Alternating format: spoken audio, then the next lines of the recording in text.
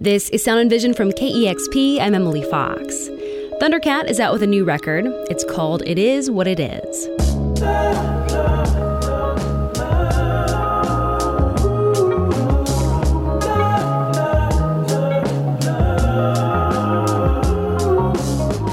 Stephen Bruner, the person behind the moniker Thundercat, is a lifelong musician.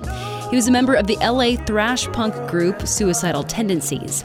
He's worked with Snoop Dogg and Kendrick Lamar, Flying Lotus, and Erykah Badu. But Bruner never thought of himself as a solo artist until he was inspired by Flying Lotus to sing over his own music. Bruner released his first album as Thundercat in 2011 and has since released 3 more.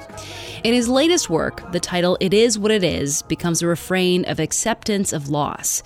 The title track starts with an acknowledgement that all things will eventually fade away. When the gold becomes dough and the magic starts to fade, when it all comes to an end, when there's nothing left to say, it is what it is. This album largely deals with the loss of Bruner's close friend, the rapper Mac Miller, who died in 2018 of a drug overdose. In an interview with KEXP's Martin Douglas, Bruner spoke about the friendship with Miller. He was a sweetheart, man. We just were always in each other's brains, like, messing around, like, and always excited. He knew how to speak to me too, personally. It was one of those things where it's just like, hey, what are you doing? And it's like, oh yeah. It always was a reminder, like, oh yeah, onward and upward, So, I don't know. I think that's what he exuded, and that's what people felt, And it was undeniable. And it's unfortunate to see him leave the way he did. Later in the album's title track, Bruner sings out to his late friend. Hey, Mac. It goes unanswered. There's also a verse dedicated to Miller on the track Fair Chance. Even though you're not around, so hard to get over it.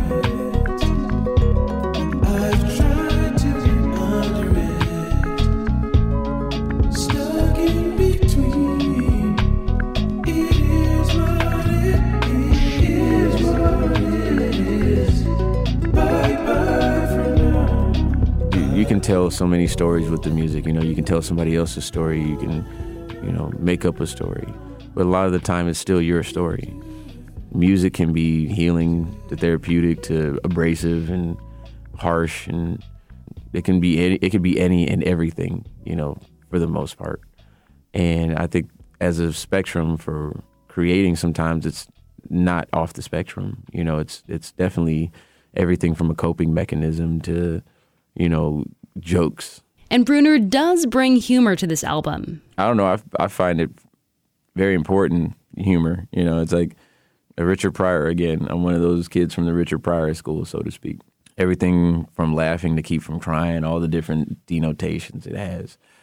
You got to be able to laugh even if it hurts, So. In a recent interview with Bruner, KEXP's Martin Douglas pointed out a song where humor was present. Dragon Ball Durag, that's like this super fun song about trying to impress somebody while, covered in cat hair.